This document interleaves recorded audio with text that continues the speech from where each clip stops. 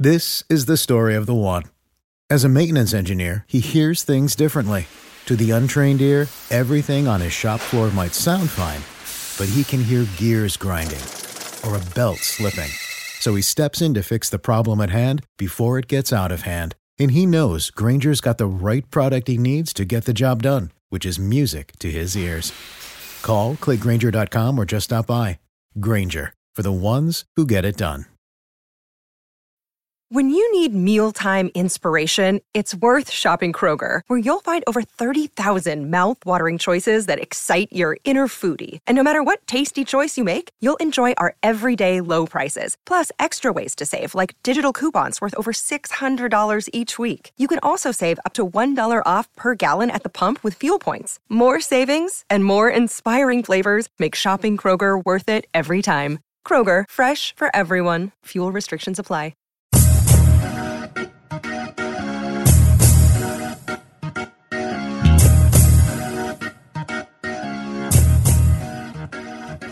Hello and welcome to the Over and Back Classic NBA podcast. I am Jason, and with me as usual is Rich. Hello, Rich. Hey, how's it going? Pretty good, man. Excited to talk about our next subject. Also excited that, like the NBA, I have not had to deal with any major realignment in my life in quite a long time. So it's always yeah, everything's been nice. pretty stable. This podcast has been pretty stable now for quite a few years, and yeah, we don't do a whole lot of moving around. We stay in our same spots. We stay pretty much living where we live, and it's been pretty good. It's all good. So yes, so we are the subject is realignment in the NBA and how that has worked in the past, times in which that has maybe had a major effect on, championships or finals appearances or things like that. So, we're pretty used to the NBA landscape being what it is. It's been actually pretty stable since, the last major realignment occurred before the 81 season. Other than expansion teams and a few tweaks here and there, basically the same teams have been in the same conference during that time. So we're really used to that happening. But there was definitely a period, and we've talked about it in other different ways before, of expansion and shifting and of course the 76 merger and all that, where things were not stable at all. Things changed dramatically. So I think it's worth looking into the effects it had and some interesting what ifs and all that good stuff. Right. Yeah. And we've brought it up many times before, scenarios that people bring up all the time are, the 80s Bucks and how maybe they, if they were in a different conference, things would have went a little different. Or, I mean, really, you can look at the entire, West, like the last 15 years of the Western Conference and versus the Eastern Conference and stuff like that, where little stuff like that. But we're going to look at not necessarily like there are some examples of like teams that, hey, they would have probably made the playoffs had it been, but we're going to look at a little bit higher end ramifications of that. Like, oh, geez, this team was really great, but they had to meet up with X or whatever had they not done this or whatever. So little stuff like that. But yeah, I mean, you mentioned it at the top, in terms of the stability that we've had a few little teams. We'll talk about those here and there. You've had your Hornets, a few little expansion teams kind of come in and move or whatever. But for the most part, save for, 4 or 5 little tweaks here and there, it has not been major realignment. Whereas you go back in history, and of course we'll go through it, where you just see these just random ass things where the league's still trying to find itself, figure out where people should be, line up the teams or whatever. And it was an every year, almost every other year occurrence for a while there. And now we've had, stability, like you said, for the last, 30 plus years. And, we kind of take it for granted now that it's just like, you can sort of rely on this stuff here and there, but we'll talk about it in a bit. It was not that way for forever, for a really long time in the NBA. Yeah, for sure. So, we'll get started with the teams that have not ever moved, which it makes it easy for us. We're going to kind of do this team by team. That it seems to that'll make it work the most smoothly. So always in the East, the Boston Celtics since the merger, the 1950 season, the New York Knicks also the same season, and the Syracuse Nationals, who later became the Philadelphia 76ers. Since 1950, they moved to Philly in 64, but they have always been in the East. The Cleveland Cavaliers since the 71 season, and the Toronto Raptors since the 96 season. So since they were inaugurated, they've always been in the East. Kind of makes sense geographically that those teams would all, pretty much be Eastern Conference teams. We'll talk about some geographic mishaps here in a little bit. That is not always wasn't always geographic. Sometimes it was wildly did not make sense. But here they've been pretty good. Always in the West, the Seattle Supersonics / Oklahoma City Thunder since '68. The Phoenix Suns since 69, the Portland Trail Blazers since 71, the Denver Nuggets since 77 when they joined the NBA from the ABA, the Dallas Mavericks since 81, the Minnesota Timberwolves since 1990, and the Vancouver Memphis Grizzlies since 96, which that's a little bit of a questionable one, although they are, I believe they're west of every team that's in the Eastern Conference, so they feel more like they should be an Eastern Conference team, but they have technically they do fit in the Western Conference, although they have some weird road trips, of course, since moving from Vancouver. Yeah, absolutely, and Minnesota is similar as well. That's long been considered like a maybe a reason for their not obviously always being competitive, or obviously had some competitive points here and there, but them being in the West has always made it a little tough too for Minnesota. But I mean, geographically it does make some sense. But yeah, it is kind of weird as well. I wouldn't assume Minnesota being the West, but it does kind of fit a little bit. But that they've been, along with Memphis, always sort of alluded to as like, hey, that could possibly be a reason why these teams aren't always successful, but yeah, I think there's probably a lot of other things like Glenn Taylor, but that caused Minnesota to not be as good. But yeah, we're gonna talk about it later. But the they can't really be anywhere else if the conference system is the way that it is. But maybe the conference system shouldn't be the way that it is. Is theoretically the thought. But we'll get into that sort of the end, where it's more their division that's the issue as opposed to the conference. Sure, but, right, exactly. Yeah. So now getting into the teams that have realigned, the Los Angeles Lakers, they of course started in Minneapolis, and you would think that they would basically have been West all the time, but actually they're in the first year of the NBA. There was, of course, the merger between the NBL and the BAA, and it was a 17-team league. So there were three divisions: the Eastern, the Central, and the Western, and they were in the Central division in their first year. In that merger, it took 10 teams directly from the BAA, including 3 teams that had previously played in the NBL and then joined the BAA before the merger, and that was a 12-team league. So 2 of those teams either went away or went to a different league, and 10 of them went into the NBA. 6 of them went directly from the NBL, which was a 10-team league. So 4 of those teams either went away or went to a different league. There was an attempt at another league, which is beyond the purview of the show, but that did happen. And then there was one expansion team, the Indianapolis Olympians, who were actually player-owned. So that year there was a really, really complicated, unbalanced schedule where not all the teams even played the same number of games. Right. And there was a weird playoff system that I'm not even going to bother explaining because I don't really. We talked about it on the show not that long ago, a few months ago. I forgot exactly what the topic of the show was, but we definitely did talk about how some teams played 13 games or 14 games, and this team played 11. Like, it was just a very, very odd thing, and the playoff system made absolutely no sense. So I forgot what it was exactly, but we talked about it a few months ago. If you want to, sure, if you care to go, if you want to just browse through all of our episodes, it'll be obvious. I don't. It's not in my head right now. I don't know, but it'll be obvious when you browse through our shows. That's the episode where they talk about the 1950 playoff series or whatever. I think it was about playoff restructuring. So it was probably during last year's playoffs. So it was something around there. But yeah, you'll see it was a complete disaster. And playoff structuring, similar to realignment, was the thing where like every year they were tweaking and changing and doing this and doing this and doing this. And then now we've sort of come to expect, other than short little changes in terms of 7 games versus 5 games. For the most part, it's all pretty stable. And then obviously you have home road games and those sort of switching off. But there was a while there, similar to realignment and expansion and whatnot, where it just makes no sense. Like every year it's like, now it's round robin, now it's not round robin, now this team plays this team, that guy's got a bye, and like buys and round robins and all that sort of stuff. But this year in particular is just completely maddening. The 3 divisions, a bunch of new teams coming in, teams coming and going and stuff. But yeah, the 1950 was just a complete disaster in terms of playoffs. But hey, trying to get their league together. Hey, right. There you go. Growing pains. It's fine. Yes. And but after that season, they have been in the Western Division or Conference since 51. In fact, the league, as that year with the playoffs, probably not helpful to get to the league that went from 17 teams down to 11 teams in 51, 2 divisions. Eventually, they were 8 teams by 55. But the Lakers have remained in the Western Conference outside of, they moved to LA, but obviously LA is about as far west as you can get. So they have stayed in that conference since 51. They have they basically stayed. They technically were in a different division, but almost their entire history have been in the West. Right. Yeah. Which makes sense, obviously. Yeah. But geographically and sort of it just seems right that the Lakers are West. But now that they're in LA, there's almost no.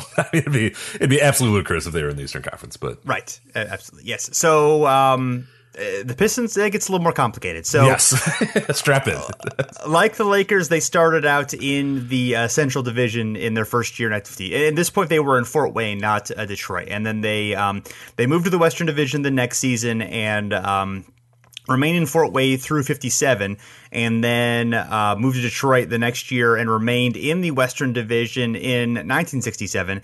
And then they went to the Eastern Division for 3 seasons from 68 to 70, and they moved there when the Seattle Supersonics and then the then San Diego Rockets joined the league.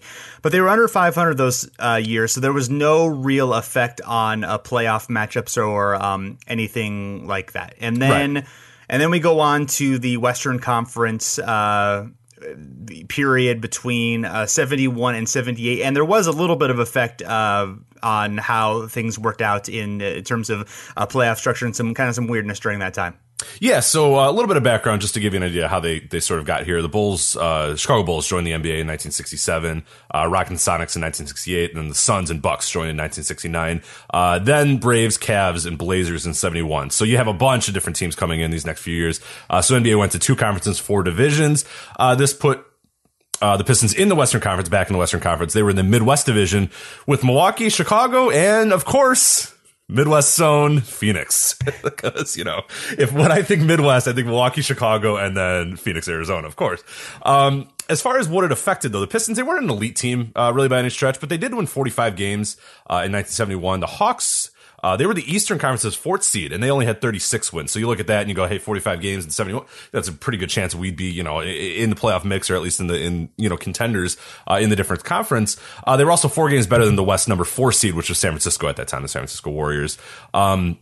Then the inverse happened in 1976, actually, while they were still in the West for the Pistons. The Pistons, at 36 wins, got the West number 5 seed, and that would have been the 4th worst record in the East that season. So it was kind of inverse. It was sort of back and forth, and that sort of speaks to the 70s NBA, where it was really hard to kind of gauge what the hell was going to happen on any given year or whatever. But that year, which is pretty funny, in 1976, the West number 2 seed, Milwaukee, was 38-44. So it's really interesting there, where Milwaukee, it's not a great team by any stretch, but they were the 2nd seed as well. So yeah, that's kind of just an interesting run there in the West. But I don't know if it necessarily, there was that, obviously the one year where they weren't an elite team. They weren't a team that was going to contend for a title, but a pretty solid team, and probably could have made a few longer playoff runs had they been in the East. But then there was also the inverse, where they got in sometimes when the East was no good and stuff. So it kind of worked out both ways. So I don't know if it necessarily affected there was going to be a Pistons championship that just didn't happen in the 70s, but there's a chance that they would have had a little bit more playoff success had they been in the East. But we did see a few years where it didn't quite hold up that way. Mm-hmm. Yeah, and so at the point where conference play begins, they divide into the Atlantic Division, the Central Division, the Midwest Division, and the Pacific Division. The Atlantic and the Pacific Division always basically made geographic sense, but there are different times where the Midwest Division, and especially the Central Division, as we're going to break through, there's just some okay, we don't have any room for these teams, so here's this random assortment of teams that will get stuck there. So it's kind of funny how that worked out. But and in fact, when the Pistons finally moved to the Eastern Conference, and they moved in 79, they moved to the Eastern Conference when the Braves became the San Diego Clippers and moved to the Western Conference. So they were in the Central Division, which also had the Spurs, the New Orleans Jazz, the Houston Rockets, the Hawks, and the Cavaliers. So, they fit in pretty well with the Cavaliers. The rest of those teams, not really that close to Detroit. No, not at all. Right. So. Next is the Warriors, and they of course began in Philadelphia. They were in the Eastern Division from 50 to 1962, and then moved to the Western Division in 1963. Of course, initially they were the San Francisco Warriors. The Royals actually moved into the Eastern Division in their place, which we'll get into because that actually had some effect on division realignment. And in fact, the Warriors probably would not have made the finals in 1964 if not for the move. Right. So. Yeah. Yeah, and Then they moved to Oakland in 1972, became the Golden State Warriors, but of course they stayed in the same conference. There was in fact apparently a plan for them to be a regional franchise, splitting time with San Diego, but that never really came to fruition. They did play 6 games in San Diego that year, including 2 against the Houston Rockets, who had just moved away from San Diego. So the atmosphere there would have been a little bit interesting, I suppose. I can't imagine I can imagine probably the reaction to the team that just moved away from your city probably would not be that favorable. Yeah, I don't know. Yeah, I wonder if there would be like fans that were like, "No, that's my team," or there'd be the absolute like. I really love Delvin Hayes. Really. Yeah, I don't know. That I do miss the days like the 30 years of the NBA really wanted San Diego to happen, and then, like they really tried. They really were like, "All right, well, how about the Braves?" Yeah. Like, well, okay, all right, for the Clippers, like, right. Yeah. Like, all right, well, how about Bill Walton? Like, they just tried forever and did it to work, and I miss that days. I miss it a little bit. Like, I wish the Sacramento Kings every year would be rumored to go to San Diego. There was a time where I think they were for like in the early 2000s. I remember that being popped up a few times here and there, but yeah, you don't hear about San Diego anymore on the cusp of NBA expansion. So not really. Well, they lost their football team, so maybe there's room for basketball. That's true. Yeah, they could play in the old stadium, so it'd be a little cold. No, it wouldn't be that cold. It'd be all right. Right, San Diego's nice, so yeah, you could probably make that work. Yeah, you have to wear a jacket or whatever, but like a little hoodie, but that's not bad. Yeah. So next we have the Hawks, who were in the Western Division until 1970. They moved around a lot. They were the Tri-Cities Blackhawks through 51, and then the Milwaukee Hawks through 55, and then the St. Louis Hawks most famously through 68. And in fact, their first time they made the finals, and they made 4 finals in like 5 years, was basically because of their conference. They won only 34 games in 1957 and would not have made the playoffs in the East, so they were lucky to make it in the West and, of course, reach the finals and take the Celtics to 7 games that year. And then once they moved to Atlanta, they... For whatever reason, they stayed in the West for 2 seasons, even though, of course, they were in Atlanta. And the East had Milwaukee those 2 years, so it would have actually made a lot of sense for those to swap out. But my guess is that they probably wanted to, Phoenix and Milwaukee were both expansion teams. They wanted an expansion team in each division for balance. I can't really think of any other logical reason for that to happen. And that makes sense. Yeah, because obviously you're always going to beat up. Well, I mean, in this case, it only lasted about a year, so that you could beat up on Milwaukee. But the Bucks are obviously a rare case where obviously once they get Kareem, that changes their entire fortunes. Normally with an expansion team, you get that few years where you just beat up on them for a while. So it makes sense that you wouldn't want 2, because then that would really fatten up that one conference with 2 expansion teams. So that makes all the sense in the world that you would have split those expansion teams by league. So that does make all the sense. So I'd assume that is without it ever. I don't know if we could explicitly find that being the reason, but that seems to stand the test of time that would be the reason why. It was definitely the reason in other expansion situations that was spoken. So I'm assuming that was probably the reason for this one, especially with a fewer number of teams at that point. That would have made a 30-team league that's not going to make as big of a difference in a 16, 18-team league that is going to make a bigger difference. But, absolutely, yeah. So yes, and the Hawks actually made the Western Division Finals both those seasons with 48 wins. They lost to the Lakers 4-1 and 4-0 in those seasons. Their playoff chances were probably not much better in the East. The Bullets, Sixers, and Knicks and Celtics were all pretty good during that time. Had similar records or better records. However, if they had played in the East, there is a chance they could have knocked the Celtics out of the playoffs in '69. Both of them actually had identical records, so the Celtics would not have, won the championship, of course, in '69 if they had not made the playoffs in Bill Russell's last year. So that's a really interesting thing to think about. And they actually did finish first in the West, but they would have been fourth in the East with an identical record. Of course, we're not taking into account that the schedules would have changed if they'd been in a different conference. But basically, the idea is they would have been similar quality either way. So not necessarily changing the championship or a finals there, but an interesting thought nonetheless. Yeah, and then they go to Eastern Conference 1971 till the present, and it's actually pretty interesting. The first year in the East, very beneficial, as they were the conference's 4th seed, despite a 36-46 record, and that would have been the West's 2nd worst record. So they go from the 4th seed in the Eastern Conference to what would have been the 2nd worst team in the entire other conference. So pretty interesting there. But then it's been pretty stable since then. They've just kind of been the Hawks and Hawks history, which I'm sure Jason will tell you all about here. So yeah, it's not not always been good. So, or some of it's been good, never really been great, unfortunately. Right, and I don't think the conference is to blame for many of the issues over the years. For the most part, not really going to throw the conference in there, but yes. So next we have the Royals and Kings franchise. They began in the NBA in the Central Division when they were in Rochester, and then when the Central Division went away, they went to the Western Division, which is weird, but Philly, New York, Boston, and Syracuse were all east of Rochester, so actually it was logical geographically, although they were, kind of on an island. There was Minneapolis, there was St. Louis, Milwaukee and St. Louis, so they were pretty far away from the other Western Conference or Western Division teams during that time, but whatever, it did technically fit. So they were there through 57, then they moved to Cincinnati and stayed in the Western Division through 62. And this geographically makes more sense. The East was Boston, Syracuse, Philadelphia, and New York. The West was Cincy, Detroit, St. Louis, and Minneapolis, Los Angeles. Which isn't bad. Yeah, that's a pretty, unfortunately, it seems weird to call that the West, but, in 1962, professional sports, that's, right. Cincinnati is pretty far west. Right. St. Louis is very west. Like that, it's just, it's weird in that sense. That's obviously when plane travel is really beginning to take off, pardon the pun. God. Sorry. We're recording this in the morning. That's unusual for us. So I guess we'll the puns come out. Yeah, the puns come out. I guess. Yeah. A little coffee gets the puns going. So. Yeah. Ooh. So they moved to the Eastern Division in 63 and remained there through 72 when the Warriors moved to San Francisco earlier. And that really might have changed things for them in terms of being able to make a finals appearance. They really had a shot in 64 and 65 to do that.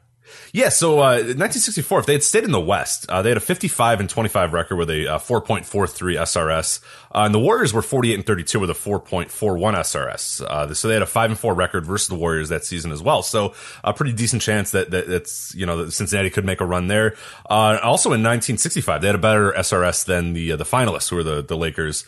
They were 2.04 to the Lakers, 1.70. They also had a 6-4 record against the Lakers that year as well. We'll get to that more in a minute because it does relate to the next team story a little bit more. But yeah, that's pretty interesting there. If Cincinnati had made a little bit more of a run in those 2 years, you do wonder, the franchise trajectory. And that comes up a lot. I mean, when we, obviously there's a lot of realignment, a lot of moving, a lot of, moving parts. And we talk about a lot of these teams and we talk about maybe, had they made a finals, is it possible that, Cincinnati, they remain in Cincinnati because you can't move a team that had just won a finals or made a final. So it's always interesting to look at it from that sense where, we sort of take for granted how big of a deal a championship could have been for a lot of these franchises and could have really changed, their fortunes in one way or another. That's not saying for sure that if you win a title, you're never going to move, but it's always this weird story that like, hey, if they make back-to-back finals or whatever, it might be harder to move the team from Cincinnati. And maybe the entire idea of, there's currently a team in Cincinnati because of that. So it's just a weird exercise to kind of look at it that way. But that is important though. I mean, that success and team success and becoming an institution in your town is a huge deal. And it becomes much harder to sort of move these teams and just kind of realign these things if that team becomes, a part of that city's, character in some sense. So I'm not saying that Cincinnati would have completely changed, but, you look at 2 years there where that could have been a pretty big deal. Yeah, and it changes the way, even if it doesn't have any effect on them eventually moving, it does change the way we feel about, Oscar Robertson, right? Jerry Lucas, Jack Kleiman, those guys. I mean, that was a really good team that's kind of forgotten, with the Celtics being so dominant during that time and them not, if they had made a finals, we think maybe more about the Royals. Even if they don't win, we think more about the Royals-Celtics rivalry in the same way we kind of think about, right. the Wilton Russell and the Lakers versus Russell. It starts to kind of elevate itself to be more on those terms rather than just kind of being like a secondary rivalry that they had during that time. Yeah, and the Oscar thing is a good mention as well because, yeah, he, obviously he gets his title later on in his career, but it's in the twilight of his career. He's obviously slowing down a little bit, and he still gets a lot of credit for it, but this is like prime Robertson, so that would have been a really cool deal too for him to be in the mix there because I don't know that most people think of him as like people respect the triple double and what he was able to do on the court, but I don't know if people respect him to the same level as a winner, you know what I mean, like of the 60s, because you had such juggernauts there, and he's kind of a guy that sort of gets lost to time in that sense where we don't think of him as like a perennial winner or a contender or the guy that's going to lead a team to a championship or whatever guy. We think of him as the guy who came and got the Bucks over that hump, but not necessarily the guy on a team or whatever. Yeah. So that would have been pretty interesting too if he had made a few different finals appearances there with Cincinnati. Yeah. So once they moved to Kansas City and Omaha, they shared those cities for a few seasons. They go to the Western Conference. They moved to the Midwest Division, replacing the Suns, who went to the Pacific. So the Suns get to get out of the Midwest Division. Yay for them. The Rockets at that point moved to the Eastern Conference because they just moved to from San Diego to Houston. The Kings stayed in KC, Omaha through 75, and then just in Kansas City through 85, and then of course. They moved to Sacramento at that point, and then they moved to the Pacific Division, I think, in 89 once the late 80s expansion began. So they were in the Midwest Division for a while in Sacramento, which was a little off, but I don't think was, given the teams that were there, I don't think was like completely ridiculous. But we can we'll look at that in a little bit. But yeah, the next franchise, as we said, connected to this a little bit, is the Bullets Wizards franchise. Of course, began their life as the Chicago Packers and Zephyrs. I'm sure you hear a lot about a lot of good Chicago Packers stories. Yes. You can't walk down the streets of Chicago without people mentioning the old Zephyrs. But it's a lot of Walt Bellamy tales. A lot of Terry Dischinger. I wish that'd be great. I wish more people would talk about that. That'd be awesome. But no, you never hear a thing about that. No. Which is weird that the Bulls. I know that they shouldn't because it's not necessarily their franchise. But it'd be interesting to see if the Bulls sort of embrace that a little bit more, because you hear nothing about that. You hear nothing about it. It's basically the Bulls came and that was it. That's when basketball was born in Chicago, and it's like, well, no, right.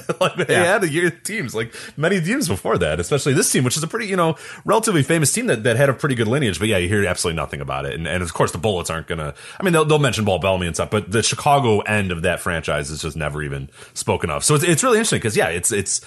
Especially, you heard nothing about these teams in Chicago. It's just like the Bulls came in 67, and that was it, or whatever, 68, whatever, and then you heard nothing about these early 60s teams. So it's interesting in that sense. Yeah. So they not successful in Chicago, as we mentioned. They moved to the Western Division, they moved to Baltimore, but they remained in the Western Division from 64 to 66. So despite very much being on the East Coast, they stayed out west, and they could have very easily. There were 9 teams in the league during that point. There were 5 in one division and 4 in the other division. They could have. It seems like it would have made a lot of sense for them just to move to the West or to swap out with the Royals, but. It is somewhat of a mystery why they did that, or why the Royals didn't just move out west. Because the East had the Sixers, the Celtics, the Knicks, and the Royals at that point. And I thought, at the point, maybe the Royals ownership might prefer to stay in the East to save on travel, since you played teams in your division 12 times and teams in the other division about 8 or 9 times at that point. So I actually messaged Jerry Schultz, who wrote a Cincinnati Royals history book, and he said that the Royals ownership did not actually oppose a return to the East, but the other East Royal owners wanted to keep the Royals in the East. Maybe partly, Oscar Robertson might have been somewhat of a draw at that point. Or he also said that the league valued stability at that time, which is funny given the instability that expansion brought very soon after, and teams shuffling, crazily just a few years later. But at that point, I guess they cared. And yeah, like I said, you could have flipped them without too much trouble. You had 4 teams in the East, 5 in the West. You could have had 5 in the East, 4 in the West. That may have created some headaches that we can't really think about in terms of scheduling. That maybe that wasn't that practical, but probably the most logical reason it actually happened is the relocation from Chicago to Baltimore happened really quickly, and apparently neither the old or the new owners of the team sought permission from the Board of Governors for the move, and they actually ended up being fined $25,000, although that was later reduced to $5,000. So maybe they were just mad at them for moving, and they just punished them by keeping them in the West for a while until finally the Bulls came as an expansion team, and they could go to East to balance the 10-team league, which is eventually what happened in 67 when they moved to the Eastern Division, and have been there since.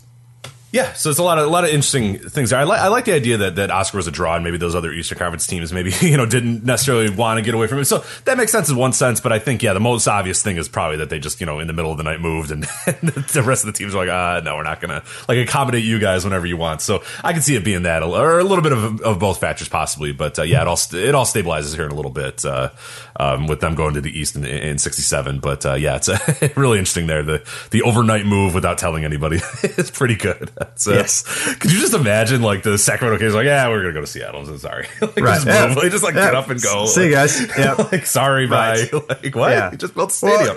Well, whatever. I mean, the Clippers basically did that when they went to LA from San Diego. Well, I guess they had talked about it forever. They just actually like, when they finally did it, they did it like basically without permission, and they were like, sue us, and they did. But eventually, the Donald Sterling won. So, but are you saying Donald Sterling might not be a great businessman? Hold on, it's possibly. It's possible he's untrustworthy, or in maybe some way, maybe slightly. I don't know. It's a lot of history. A lot of shade being thrown at Donald Sterling right here. I don't know. History will have to judge, I guess, but.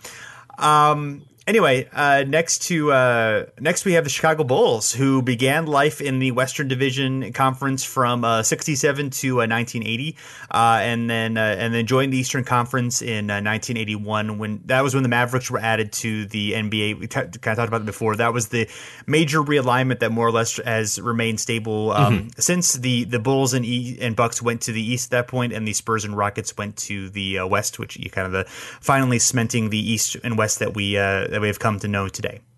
Yeah, and geographically makes a lot of sense. We'll talk again a little bit here about divisions and whatnot, but yeah, geographically, finally it seems to make a little bit more sense, and it helps when you get Dallas in there, and that they can obviously move west, and the Spurs make a lot of sense in the West as well. So it makes sense to us now because we've seen it for so long. But I think largely it does make the most sense of any sort of alignment that we've seen in a long time, or a lot of alignment that we saw throughout the 60s and the 70s. This 81 move that we've sort of stabilized with since, it does I think make the most logical sense that we've at least for quite a few years that we've seen before, because the 60s and 70s was just an absolute mess of teams moving, right. And we're now it seems like they finally kind of hit on something they can kind of stick with for a while, and obviously they have. Mm-hmm. So next we have the Rockets, and they began life, as we mentioned, in San Diego in the Western Division from 68 to 71. Then they moved to Houston and remained in the Western Conference for one season, the 72 season. They, again, have a team that moved very promptly. There was relatively little advance notice for the move. In fact, that was the summer after they had hosted the All-Star game. So sucks, yeah. And there was no real home arena for them in Houston, so they had to play. I mean, they played most of the games in Houston, but they had to play in various Texas venues. And a lot of the reason for the move is because they had Elvin Hayes, and Elvin Hayes had, of course, played in college in Houston and been one of the big college stars of all time. So they thought they would be able to draw there. And that was kind of a mixed bag. And they ended up trading Elvin Hayes not that long afterward to Washington. But they, of course, have made, they have found life in Houston and had some great success there in the intervening years. But yeah, after one season, they moved to the Eastern Conference in 73. They, as mentioned before, they swapped conferences with the Kings, who just moved to Kansas City. The Suns going to the Pacific Division. Very important, of course. So in the East, it was a little weird because they were in the Eastern Conference despite being west of Milwaukee, Chicago, Detroit, and Kansas City.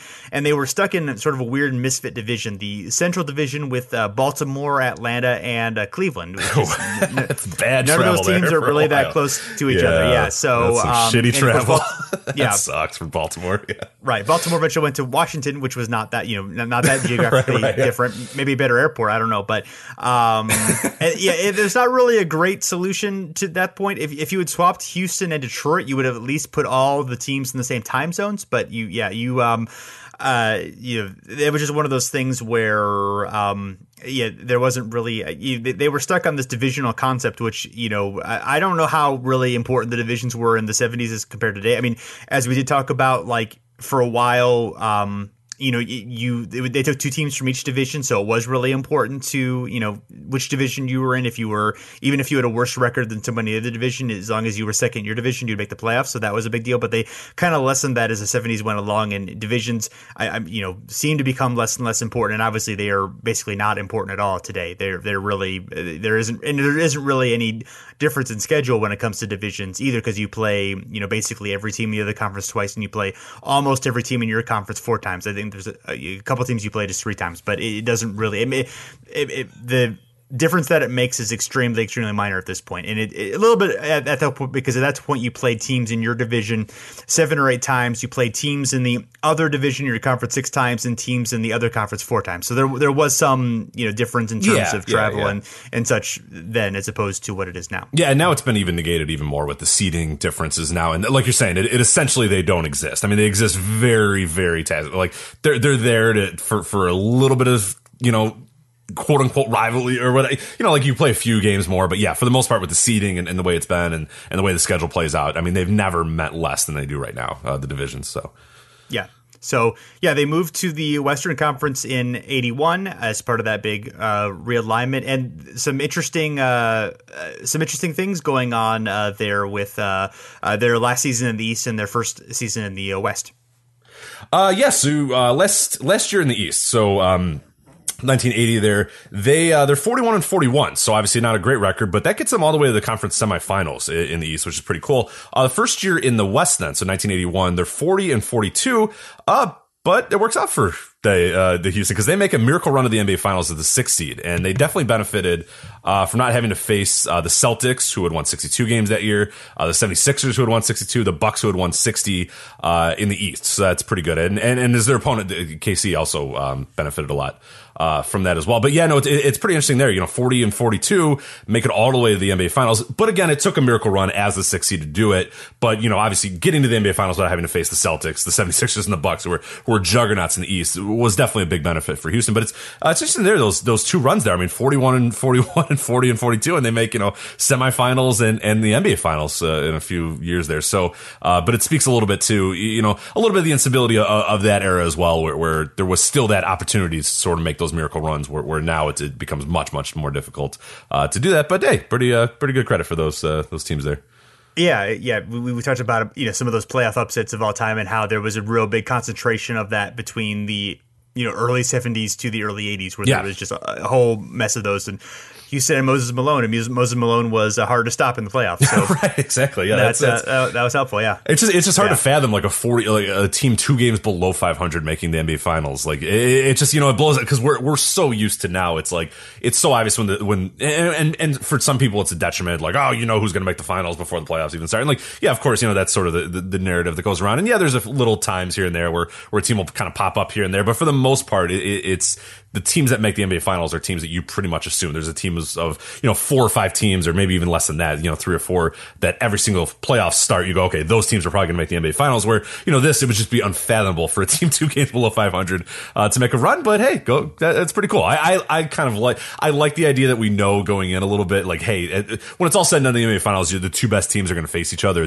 presumably the 2 best teams. But I kind of like the idea that like occasionally these random teams come and make these miracle runs or whatever. But yeah, Moses is tough to stop. So it's pretty cool. Yeah. So I think the team that may have been most affected by realignment is the Bucks, and they started in the Eastern Division in their first 2 seasons, 69 and 70. And their first year with Kareem in 70, they had a 4.25 SRS, 56 wins, which both would have topped the Western Division had they been there. The Lakers only had a 1.76 SRS, so they definitely would have been favorites for making the finals if they'd switched divisions with the Hawks, as we mentioned before. Geographically would have made sense. But given the expansion situation, we understand why they did it the way they did. Still, of course, they would have lost to the Knicks in the finals, since they lost to them in the Eastern Conference semifinals at the time. So, that puts another finals on their resume, but obviously doesn't necessarily make a huge difference. And then things get even a little bit wackier once they actually move to the Western Conference in 71. Yes, so you had the Braves, the Cavs, and the Blazers. We mentioned that a little bit earlier, and so they get out of the NBA. You start the conferences there. Western Conference, then, or the Bucks move to the Western Conference, and obviously they win the finals that first year in the West. But you really can make an argument that they would have been a more confident fixture in the NBA Finals if they had stayed in the East. It made geographic sense that they were in the West at that time, but yeah, you really look at the history, and we'll go over here in a sec. Where if they had stayed in the East, man, it looks like they have a little bit more in them, where instead we get that 1 year and then some struggles that comes in Milwaukee. But just kind of looking at it year by year, obviously win the title the first year. Good, that works. 1972, they lose in the Western Conference Finals to the Lakers. The Bucks had finished with 63 wins and a 10.7 SRS that year. Boston was great in the East. They had 56 wins, but only a 4.38 SRS. The best team in the East, the second best team in the East, rather, obviously had Boston was number one. Second best team was the Knicks with 48 wins. So we're talking again, the Bucks have 63 wins in the West, really a dominant team. And the third best team in the East was the third seeded Baltimore with only 38 wins. So you look at that and you look, yeah, man, I mean, the absolute powerhouse of the Bucks. Good chance they make the finals that year as well. If they had been in the East, 73, they have better SRS, 7.84. Then the 68 win Celtics, who were at 7.35, but they were upset in the playoffs, the Bucks in 73. And then they do make the finals again in 1974. But you look at those 2 years there, particularly 72 and 73, those look like teams that had they had made, 2 more runs in the finals, or, even if they don't win the titles, presumable chance that they can make the NBA finals again. And again, that's really, that adds another, wrinkle to Kareem's resume. It adds another wrinkle to the Milwaukee resume, and really makes that one of the teams in the 70s, an early dominant team of the 70s, where instead they make 2 NBA finals, they win 1 or whatever, but it doesn't quite have the same cachet as, those 4 straight NBA finals. And again, we're assuming a lot of things here, but it does look, on paper like they had really good chances ahead. They had stayed in the East of making longer runs in the finals. But again, you have no idea what's going to happen once the finals come and go, or once the playoffs come. But yeah, you still look at those 2 years, and that would have really changed the trajectory of the entire franchise and changed the entire trajectory of really the early 70s, and maybe the trajectory of Kareem's career. Maybe he just stays in Milwaukee or whatever, a lot of ifs and whatnot. But yeah, pretty interesting to look at those 2 years and see what could have been. Yeah, exactly. Yeah, I mean, you just have 2 of the same all-time teams at the same time in the Lakers and the Bucks. Yeah, and if one of them had been the conference, obviously that would have that would have made things a little bit. I don't know if it's more interesting, but they definitely might have changed things. Might have been beneficial to the Bucks, absolutely. And the Celtics get their little early run then in the early 70s that we talk about, which obviously they were great teams, but you do wonder if with the Lakers and the Bucks were really your powerhouse teams, and you wonder if they had been sort of separated, that would have been the rivalry. Instead, the Celtics get in there a little bit, and yeah, it's kind of fun to think about ahead, the Bucks stayed East, but. Right. I mean, it really benefited the Knicks, I think. The Knicks really were the team that probably was helped by that. If they had been battling the Bucks in the playoffs, I mean, obviously they beat them in 70, but once, Oscar comes and once, the Bucks are really a powerhouse, the Bucks-Knicks battles would have been interesting. I think the Bucks would have been the favorites in most of those situations as well. So, yeah, the Celtics came along and were strong, and they actually, of course, beat the Bucks in 74. So, but yeah, that does shift things a bit for sure. And you definitely could have had them in the Eastern Conference. That would have made a sense if you put the Rockets out west and kept them in the East. But either way, because then it worked the other way. Because then they got to the East, and then it sucked too. Then they get moved to the Eastern Conference finally in the '81 season, and this did make sense geographically. But yeah, they basically get stuck behind Boston in Philadelphia every year. They win 50+ games, 7 straight seasons in a row. But each year they lose to Boston or Philly. The first year in '81 they actually won 60 games, but the Celtics and the Sixers both won 62 games. So, so that's really quite an intense year. But they were, their division, they were in the Central Division. They had the Bulls, the Pacers, the Hawks, the Cavs, and the Pistons. The Hawks are a little bit out of their realm there, but every other team is right. They're right by the lake there, pretty much. So that's so geographically that all made total sense. No, and that's it's kind of a hard luck thing because it's something where you can sort of say that they should be in the East, but it's like, man, if they would have been in the West, like, that would have been really awesome. Like, I would have definitely enjoyed some Bucks, Celtics, NBA Finals or whatever, and it would have. I mean, obviously you had the Lakers out there, but so that there's still a juggernaut out there in the Western Conference. But again, like, they are then in the upper echelon where they had real trouble getting to that upper echelon in the East with Boston and Philly just being a complete powerhouse. And you do wonder if it had been Lakers, Bucks, that would have been really cool. Boston, Philly in the East, and the Lakers, Milwaukee in the West. But it made total sense geographically, so it's hard to really get too upset about it. Yeah, I mean, but yeah, absolutely. I mean, the Lakers, you definitely had the weaker conference in the 80s, and were able to ride through. I mean, there were some tough teams, but the East definitely had the tougher teams, and that's part of the reason why the Lakers were able to make so many finals in the West, because they didn't have the same powerhouse in the West that the Sixers and Celtics were dealing with every year. I want to do a little a slight interlude about the 77 merger, because that's going to kind of inform the conversation that we have for the next few teams. But so the merger, of course, happens before the 77 season. The Spurs and the Nets go to the Eastern Conference. The Pacers and the Nuggets go to the Western Conference. And as we talked about before, the Atlantic and Pacific divisions basically make sense. In the Atlantic, you have Philly, New York, Boston, Buffalo, and the New Jersey Nets. Pacific, you have Portland, Phoenix, Seattle, the Lakers, and Golden State. The Midwest Conference in the Western Division is pretty okay. You have Detroit, Chicago, Kansas City, Indianapolis, and Milwaukee. Then you got Denver. That it's a little bit weird that they're in the Midwest. I would think they would geographically be closer to the Pacific, but it's kind of basically tossed up. It's pretty close either way, and Denver doesn't have like a perfect fit. So that I think that one basically makes sense. And then it's the Central is the one that's a little bit wacky. You've got Houston, San Antonio, New Orleans, Atlanta, Cleveland, and Washington. And that one is just, Yeah, Washington, San Antonio. Yeah, I mean, you got three Southern teams, and then three, Atlanta, I guess, is set to be closer to Cleveland and Washington than it is New Orleans. Atlanta's kind of an island there, but anyway, what can you do? But and then 78, it basically remains the same. They come, and then and then it's the next season where things change with the Clippers being added to the league. They were the Buffalo Braves from 71 to 78 in the Eastern Conference, and then moved to the Western Conference in 79, becoming the Clippers. They actually traded leagues with the Pistons, who went to the Pacific Division. Or the Clippers, rather, went to the Pacific Division. The Bullets went to the Atlantic, and the Pistons went to the Central, which basically helped everyone else out and made sense of things just a little bit more. Yeah, the Bullets really, I mean, when we talk about that realignment, I mean, that really helps things a lot, them going to the Atlantic. It just makes so much more sense versus them being in the Central. And again, like, you can sort of make a case for them in a Central, but geographically it just made no sense with Houston, San Antonio, New Orleans there as well. So yeah, that really was a benefit, moving the Pistons to the Central. That seems to kind of fit for them, and the Bullets going Atlantic. That seems to all kind of come together. So it's nice to see it in some way. The OCD in all of us is kind of like, okay, that's good. That's better. That's better. There you go. It's so, better. Yeah. But things would not always be the most stable. It'd take a few more years before it got completely stable, but that's all right. Right. Yeah. So the next season, the 80 season, or before the 80 season, there's another switch. The Jazz were in New Orleans, and they were in the Eastern Conference from 75 to 80.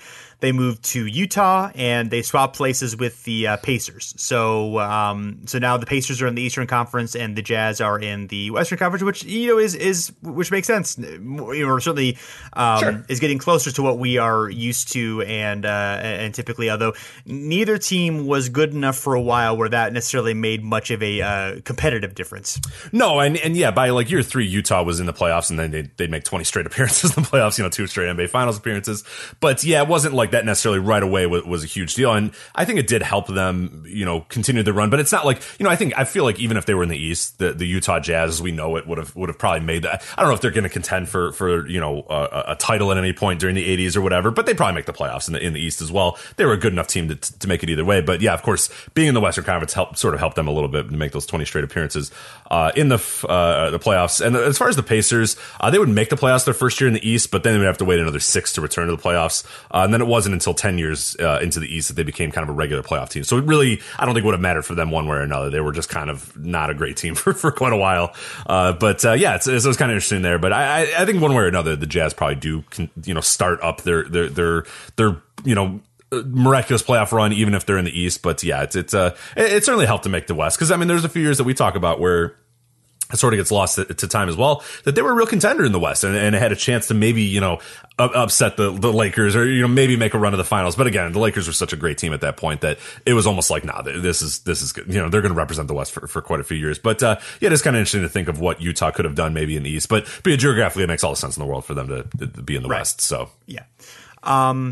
Yeah, and the interesting thing about the late 70s after the merger from 77, I think, through the 80 season, there was basically it was almost a completely balanced schedule. Every team played each other 4 times, I believe. So it didn't matter which conference or division or anything that you were in. You were playing each team that number of times. So I guess none of this alignment really even mattered that much during that time, because it almost made no difference in terms of schedule. I think there were a couple teams you played 3 times, but everybody else you played 4 times, and it was it was almost at random at that point. So I guess in terms of this, it didn't really significantly matter. And it wasn't until 81 that they went back to, you play the teams in the other conference twice, and then you play teams in your division and or conference, a certain number of times. So funny how that worked. Yeah, absolutely. So the Pacers, we talked about them with the Jazz, but yeah, they were in the Western Conference from 77 through 79, and then the Eastern Conference from 1980 through the present. And then the Spurs were in a similar boat, I guess opposite boat. They were in the Eastern Conference from 77 through 80, and then moved to the Western Conference, as we mentioned earlier, setting up the modern realignment. We'll recap that in just a second. But the Spurs are interesting because they definitely could have made the finals if they'd been in the West in 78 and 79. They had a better SRS than the Sonics of both seasons. In fact, they led the league in SRS in 79. Took the Bullets to 7 games in the Eastern Conference Finals in 79. So they definitely had a shot at, might have changed the trajectory of their franchise post. ABA, had they been in the Western Conference during that time, making a finals or maybe even winning a championship there. Also might have kind of shifted the thinking a little bit on the ABA post post-merger, because obviously the ABA guys were successful individually, but none of those teams were, really particularly, they were good. Denver was a really good team. The Spurs were a really good team, but, they didn't make a finals, or, they were still ended up falling short of the NBA teams really, during that time. Obviously there were only 4 of them. So, and 2 of them were just not, particularly competitive. So, that might have, that would have been interesting. Yeah, no, that is cool to think about. Yeah. If they make an NBA finals or even win a title, it's like, oh, well, shit, this was a pretty good league. Like, these guys were pretty good. So, yeah, whereas, again, like, you just hear, well, these George Gervin, you hear the individual names. Like you're saying, the narratives are sort of, well, there was these really good players, but, when they came to the NBA, it took a little while for them to form. So, no, I like that idea. It would have been really cool to see them, and it really would have, obviously not alive at the time, but that would have been fun to watch, just see, like, well, then it really felt like a true ABA versus NBA sort of NBA finals, which would have been really fun as well. But, alas, it didn't happen. So. Yeah. So they moved to the West in 81 as part of that realignment. And just to recap, because before this, I kind of thought it all happened in one season, but it actually kind of happened over 3 seasons. In 79, we had the Braves Pistons swap. In 80, we had the Jazz Pacers swap. And then in 81, the Mavericks come. And at that point, as we mentioned, the Bulls and Bucks go to the East, and the Spurs and Rockets go to the West. So there was kind of a 3-year process of finally getting the leagues to kind of take shape the way that it was. It didn't quite happen all at once, but they kind of got there slowly as teams changed cities, which of course obviously accelerated that process. Certainly, yeah. So now we get to more of the we get to more of the modern things, and these are easier. So we'll tackle them as a whole because they're all sort of one different thing. So although this one, sorry to not to interrupt, but this is one I did not ever know about until we started doing research for this. Like I don't know why I just never noticed it, but yeah, this has been a really interesting thing here. So I think a lot of people will be surprised by this as well. I didn't realize all the teams had infection, all of them. I knew a couple of them had started off in a different conference, but never really investigated why. But anyway, the Miami Heat, they actually began play their first year in the Western Conference in 89 and have been in the East since 1990. The Bobcats Hornets franchise, which is not at all confusing, began by the way, Jason, you know how, I mentioned it to my wife one time and she agrees it's confusing. So there you go. So how people are like, it's not that bad. I try to explain it to her, and obviously not, but I wanted, because she doesn't deal with this stuff all the time or whatever. So I was like, all right, tell me if this makes sense to you. She's like, no, it makes no sense at all. I was like, thank you. All right. Yeah. I was like, so whose history is this? And she's like, I don't know. And I was like, thank you. All right. There you go. Who does Baron Davis belong to? That's exactly. Yeah. Where does Baron go? I mentioned that to him. His whole car. That's all I want to know.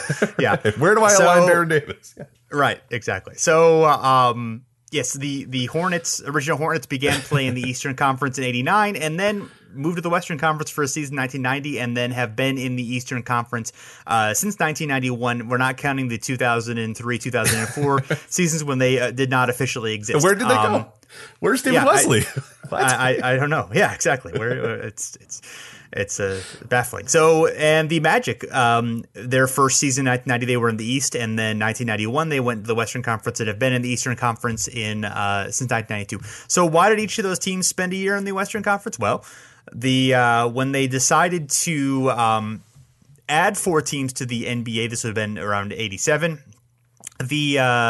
they decided to adopt a rotating system because they felt like it complicated division alignments. I guess it was mostly, again, because they wanted to avoid having 3 expansion teams in one conference for competitive, maybe even financial reasons. So they spread the burden out, even though they didn't make much geographic sense. And, this is from an AP story from April of 87, which Roomba on Twitter tipped us off on from in the LA Times archive. And I guess part of the issue was because they initially wanted to. There were 23 teams in the NBA, so they wanted to add 3 expansion teams to have 26. But then Orlando and Miami, they couldn't really choose between them, so they decided, why not both? So right, we're doing well as a league, so let's do both. Right. And they kept the Timberwolves out west, because they didn't get affected by this. I guess it was more of an issue of the teams being leaning toward the east, so they needed to get teams out in the west. So it was weird. It didn't, like I said, all those teams were bad during those times, so it didn't necessarily have like huge effect on things. I guess the league, the size that it is, I feel like maybe it's not as big of a deal, but I guess you were playing your conference, you were playing each individual team more times than you do today in a 30 team league. So I guess it matters a little bit more than it would today, because again your things are a little bit thinner than they are today. So I guess it didn't really necessarily hurt anybody. I guess the players who were taking those really incredibly long trips, if you're in Miami and Orlando, you're going out doing most of your trips out west. Maybe that sounds so fun, but other than that, I guess not really a big deal in the scheme of things. I think the big part is that they weren't any good. So it's not like it really affected anything in terms of okay, well, this team got, what was to their credit and probably played a little bit too, is they balanced it a little bit, where it's like you didn't have, all the expansion, you didn't have the West had 3 expansion teams or 2, there was a way where they sort of smartly, I guess, in a sense, it's kind of confusing when you sort of read it the way we did, but smartly it makes sense. Hey, these teams are not going to be any good. They're going to be pretty terrible for a few years. So we'll just kind of stick them in the bottom of this conference for a year. And then when another team comes in, they'll go to that bottom, and then we'll switch this. So it did make a lot of sense what they were doing, but yeah, it doesn't really affect any playoff runs or anything like that, because the teams were just bad, and they were going to be bad in either conference. So, regardless of which, who they were with or whatever. So it is interesting in that sense where, and we talked about it a while ago, where the Bucks are kind of that rare case where within, 2 years, they're an ultra competitive, title winning team or whatever. Whereas this sort of fits the modern expansion team idea, where it's like, you're going to be bad for like 3 or 4 years until you're competitive a little bit. But, it didn't take a ton of time for these teams to get super competitive. But for these first few years, there was, really no chance that they were going to be in the mix for anything. So it made sense what they did, and it didn't really affect play or competition, or really affect any title runs or playoff runs that much, in terms of what conference they were in or whatnot. So. Right. Yeah. And I believe the Orlando and the West predated Shaq. So they, right. Exactly. Right. Yeah. So, that was really when they became competitive, and eventually, Miami and Charlotte got pretty good in the next couple of years. It took a little bit longer for the Timberwolves, but and also I learned from this that one of the original owners of the Timberwolves was Marv Wolfenson. So I don't know if that has if there's any link to the fact that they called themselves Timberwolves, but kind of like Bob Johnson and the Bobcats. Yeah, which by the way, I never knew that until like a few years ago, and I was like, man, that's pretty sweet. But and I love too. There's this like out of context quote where he just says all the pro teams in Minnesota are called Minnesota. So I don't know what so he was like, people were wondering why I didn't call it Minneapolis, or I don't know. He just got very defensive about that, Mr. Wolfenstein or Wolfenson. I don't know. Well, it's all right, buddy. Chill out. All right, it's all right. We're just curious why it's appreciate Minnesota, your state pride, not Minneapolis, but that's whatever. Yeah. Yes, and then finally we get to the New Orleans version of the Hornets, and now of course Pelicans. They technically joined the Eastern Conference in 2003, 2004, or I guess already existed within the Eastern Conference, and then they moved to the Western Conference in 2005 once the Bobcats joined the league and took the Hornets history with them, the Charlotte version of the history with them. Again, it's not confusing at all.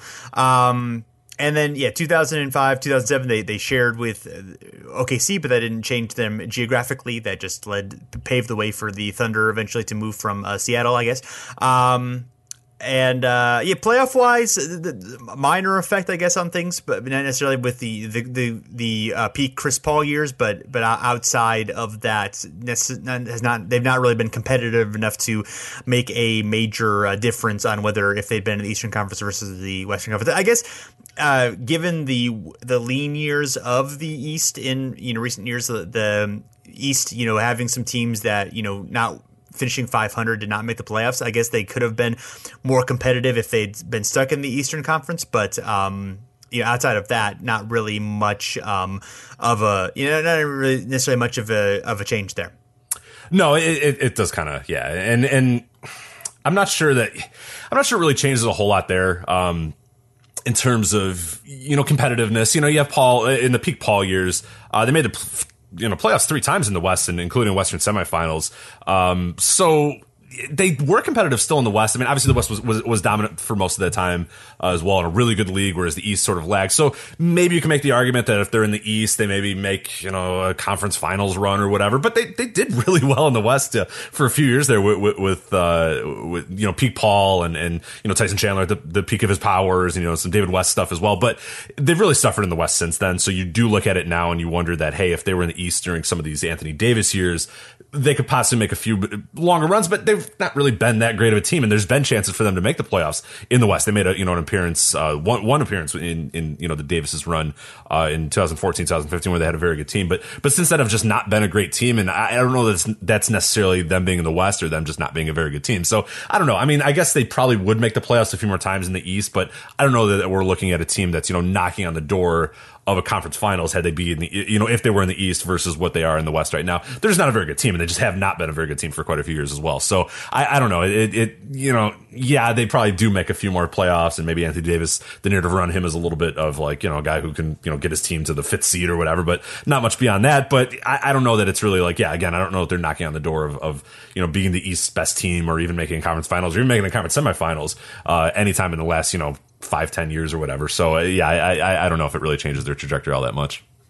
Other than maybe that one year with Chris Paul where they were really strong and they took the Spurs to 7 games and all that might have been the one that would have made a difference. But outside of that, not even though Anthony Davis has been really good, he hasn't had much of a team around him. Maybe that's going to change a little bit this year. They look all right this year, but so not a big change. So I think when you look at realignment history, it's more of an interesting rather than having like a major effect on competitive success. I think the Bucks and the stuff we talked about with the Royals in the 60s. Those are really the major, and the Spurs a little bit in the late 70s. I think those are maybe the 3 instances where you could have seen a major shift in what happened in the NBA in terms of who was champion or who made the finals. Based on that. Other than that, it's been more it's more interesting trivia than it is actually a major effect on what could have happened in history.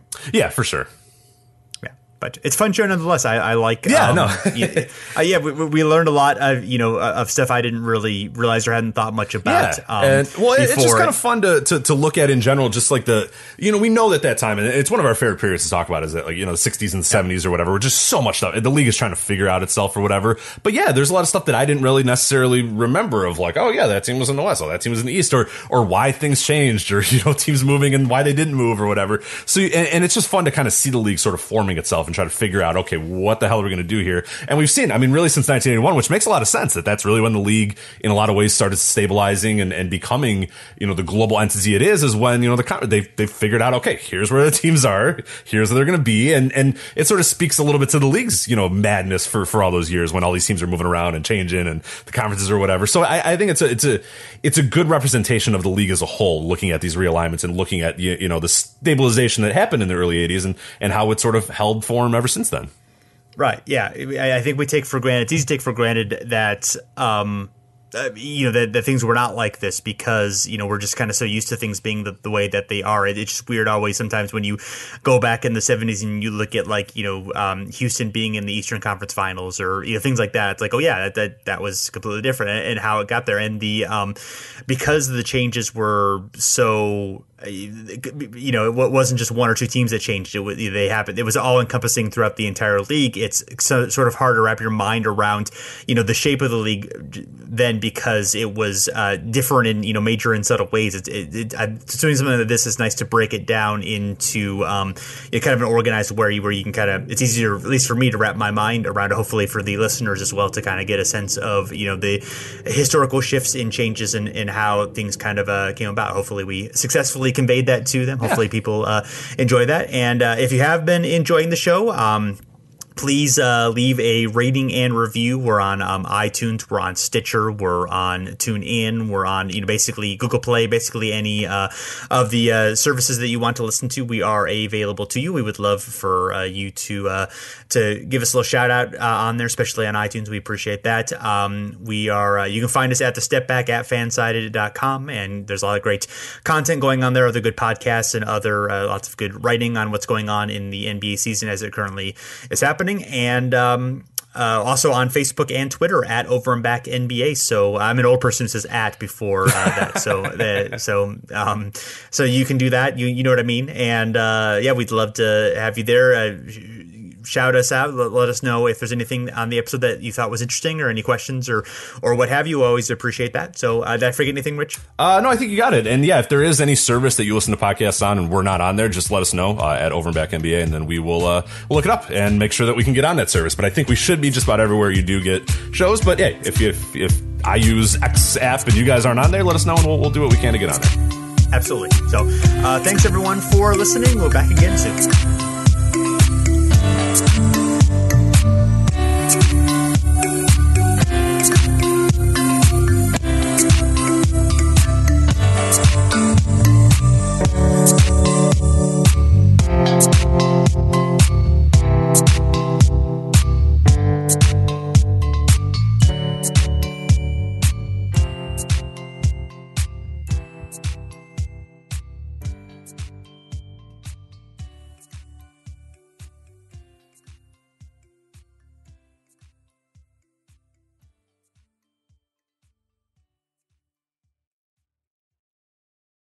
This is the story of the one. As a maintenance engineer, he hears things differently. To the untrained ear, everything on his shop floor might sound fine, but he can hear gears grinding or a belt slipping. So he steps in to fix the problem at hand before it gets out of hand. And he knows Grainger's got the right product he needs to get the job done, which is music to his ears. Call, click Grainger.com, or just stop by. Grainger, for the ones who get it done.